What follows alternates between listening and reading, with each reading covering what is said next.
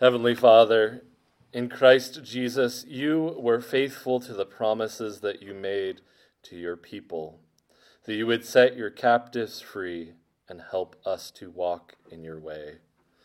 Let us ever be mindful of this, that we may do all things to your glory. Let the words of my mouth and the meditation of our hearts be always acceptable in thy sight, O Lord, our strength and our Redeemer. Amen. Please be seated.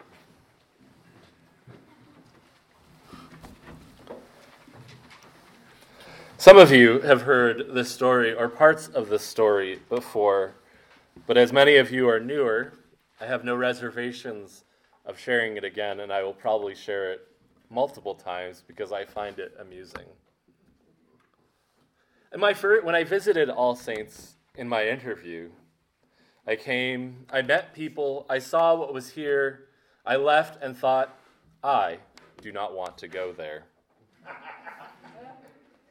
I had many reservations, which as I left, most of which I will keep to myself, but some of you know what they were, or at least some of them. One of them was about Anne, by the way, but I have no problem making that comment because she knows the whole story and is a good friend now, and my reservations were rather unfounded there. I only said that because she was already grinning, so I think I could get away with it.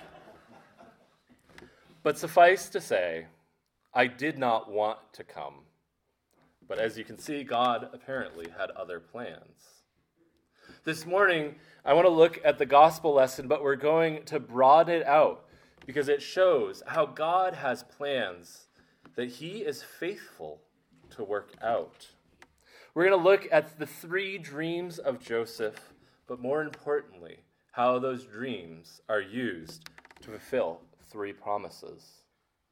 Joseph, if you remember, if you go back even further, was just a bit reticent about his situation as well.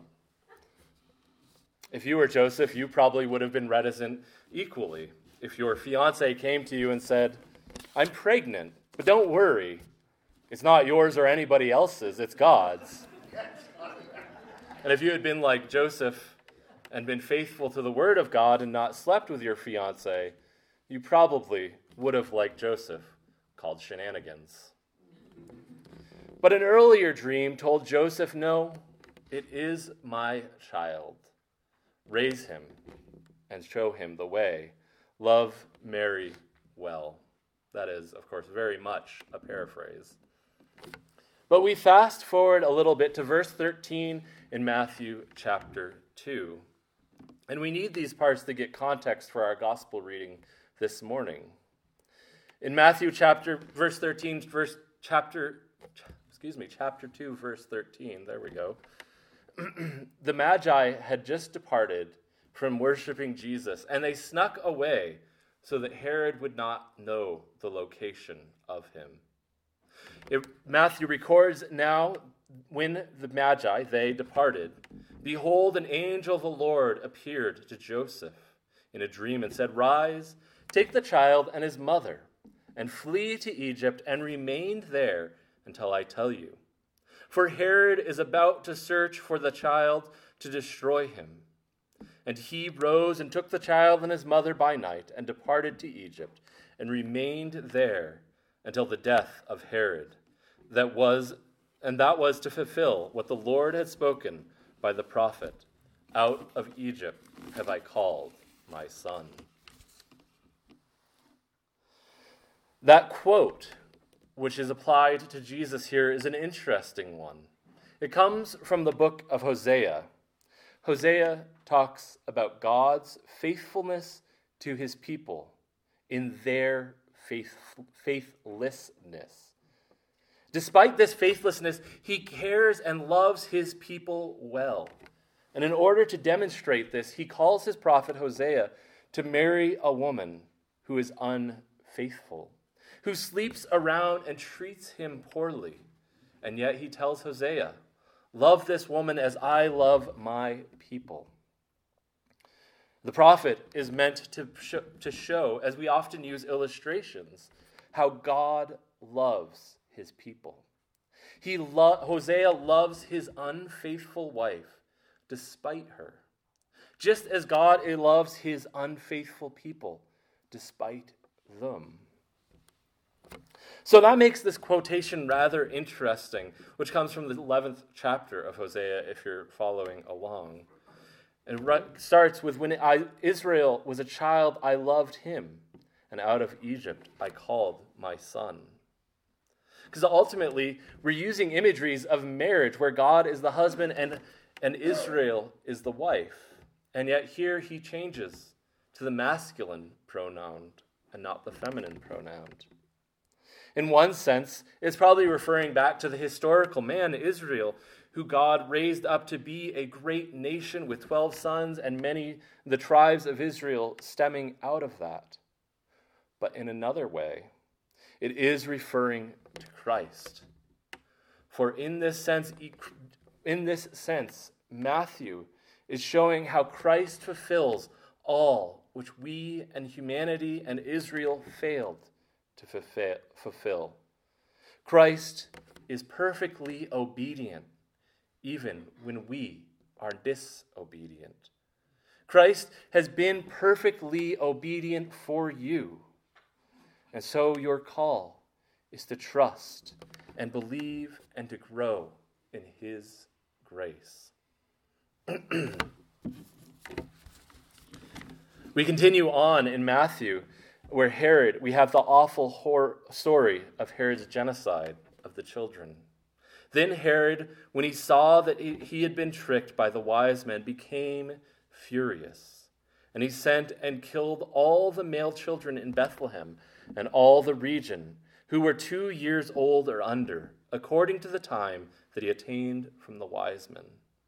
And then it was fulfilled what was spoken by the prophet Jeremiah. A voice was heard in Ramah, weeping and loud lamentation. Rachel, weeping for her children, she refused to be comforted because they are no more. God is not only faithful in our faithlessness, God is faithful to redeem in the shadow of great evil. Some people have questioned the historicity of this account. And perhaps if you're more well-read, you've read something that said, well, there's never any secular account of Herod killing a whole bunch of children.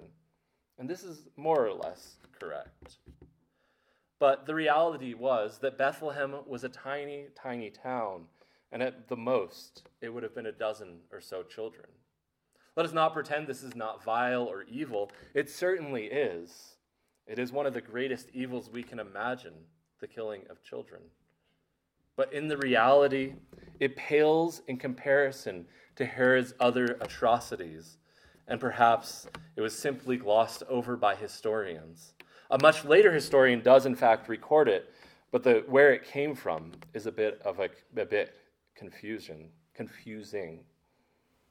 And if you have any sympathy at all, you're probably uncomfortable with this part of the story. But we must remember that God has always used man's evil to bring about great things in the end. We think of Joseph and his brothers who sold him into slavery, and yet God used his brothers to redeem them, to save them from death and from famine. And we see this again and again. In this case, as horrible as it was, God uses this in his providence to save Jesus that he might bring about the redemption of all of humanity, the redemption of all who would believe in him. And so, my friends, do not lose heart when you turn on the TV or when a friend calls you in tears and you hear of some evil in the world. We are not promised that we will be without evil in this world. We know that it will happen. But we know that Christ is all the more faithful. And therefore we can pray and trust with more fervency. Trust and believe. He is good. He is faithful amidst the trouble and the sin which we as mankind has caused throughout the history of the world. And he is faithful to his people. He is bringing us back to the paradise which we've lost. Now, at first, as we read these prophecies that Matthew draws upon, we might be confused because the one that sounds overwhelmingly positive, out of Egypt I have called my son, is drawn from a very negative passage. But as we saw, Matthew uses this to highlight Christ's goodness in the shadow of our own failure to keep his commandment. But then we look at this prophecy that is used to talk about this horrible thing. And we see that Jeremiah, where it comes from in Jeremiah, actually talks about a good thing. We hear that voice crying out, but if we go back just a couple verses before, we read, "Then shall the young women rejoice and dance, and the young men and the old men shall be merry. I will turn your mourning into joy. I will comfort them and give them gladness for sorrow. I will feast the souls of the priest with abundance, and my people shall be satisfied with my goodness, declares the Lord." And again, we have to understand this as Matthew's showing us something greater. There is, as we know, weeping. There is sorrow. There is heartache in this world. But Matthew draws from Jeremiah's promise that Israel will be redeemed after her exile in Babylon, will be brought back to her land, to show us that as we are in Christ, as we experience his redemption, we are freed from our sin. We are brought back into union with God, which was lost in the garden. And we are being brought into that paradise which was created for humanity. We who weep will be comforted. You who are sorrowful and heartbroken will be healed. You will have union with God and be with him forever. And finally, we get to our little gospel lesson this morning. "But when Herod died, behold, an angel of the Lord appeared to him in a dream before Joseph, saying, 'Rise, take the child and his mother, and go to the land of Israel, for those who sought your child's life are dead.' And he rose and took the child and his mother and went to the land of Israel. But when they heard that Archelaus was reigning over Judea in place of his father Herod, he was afraid to go there. And being warned in a dream, he withdrew to the district of Galilee. And he went and he lived in a city called Nazareth, so that what was spoken by the prophets might be fulfilled, that he would be called a Nazarene." We see Joseph's final two dreams, and in fact, these are the final two actions of Joseph that we ever hear about in Scripture. He is faithful and obedient to the end. He takes him to a safe place that he knows and returns to Nazareth, where he had met Mary, to raise Jesus in an almost unknown city. But there's an interesting thing that happens here. We hear of Herod's awfulness in the verses immediately preceding, how he killed children. But then immediately following that, we read, Herod dies. But Christ lives. Let that sink in. Earthly rulers, wicked or good, will die. They will pass away. But Christ lives. Christ lives, no matter what powers try to overcome him. In my 12 or so years of ministry, one of the most discouraging things has been watching when Christians become despondent when their chosen political person does not come to power. This is not to say don't vote. Go vote. Vote your conscience. Care. We should care about what happens to our country. But the thing is, Herod died. Archelaus would eventually actually be pushed out of power and then die. Caesar died. George Washington, believe it or not, died. And Donald Trump will die, just as Joe Biden will die. But Jesus never dies. Jesus died for our sins and then was risen and ascended into heaven, where he is seated at the right hand of the Father. And Jesus lives. And Jesus reigns. So yes, take part in civil things, but don't put your trust in them. Trust that Jesus lives and Jesus reigns and Jesus will come again. And so we get to the final prophecy. The final prophecy that comes after this beautiful little moment of our reminder of Jesus' ruling. We get to this verse that says that he would be called a Nazarene. If you're bored sometime, I challenge you to try and find where that is actually said in the prophets. It's not, just to save you some time. So it's rather odd. But it is most likely referring to Isaiah 11:1 and other verses like it.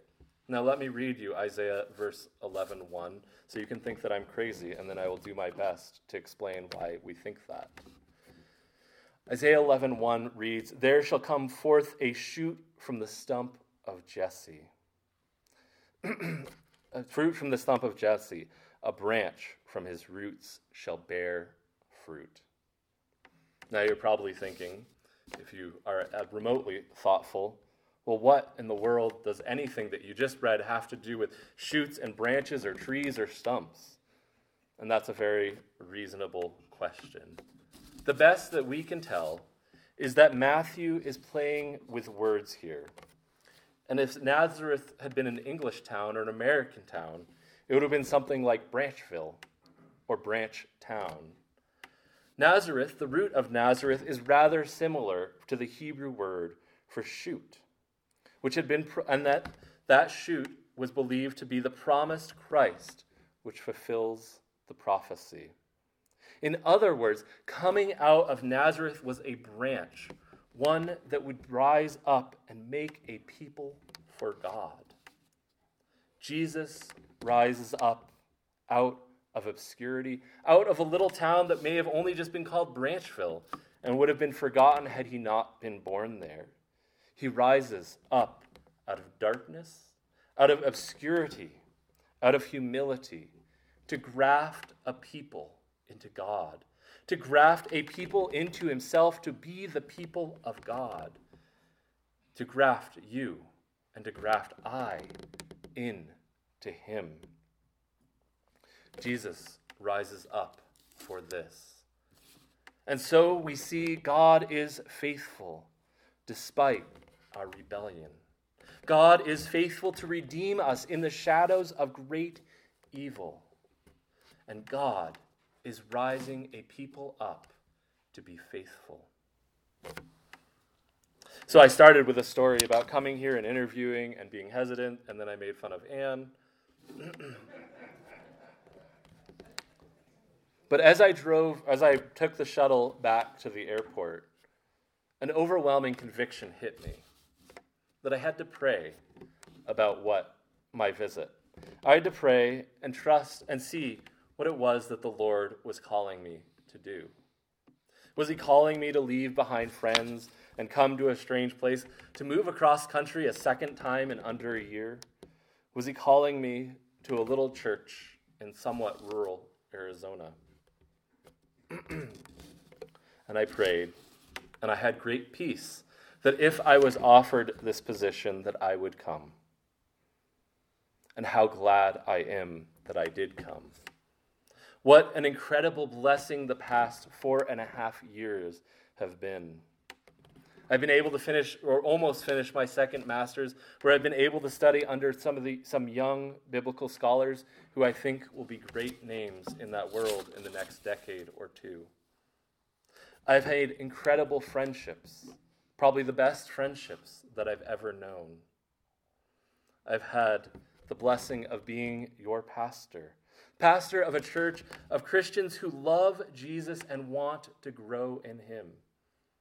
More especially, I met my beautiful wife, and we hope to meet our child soon.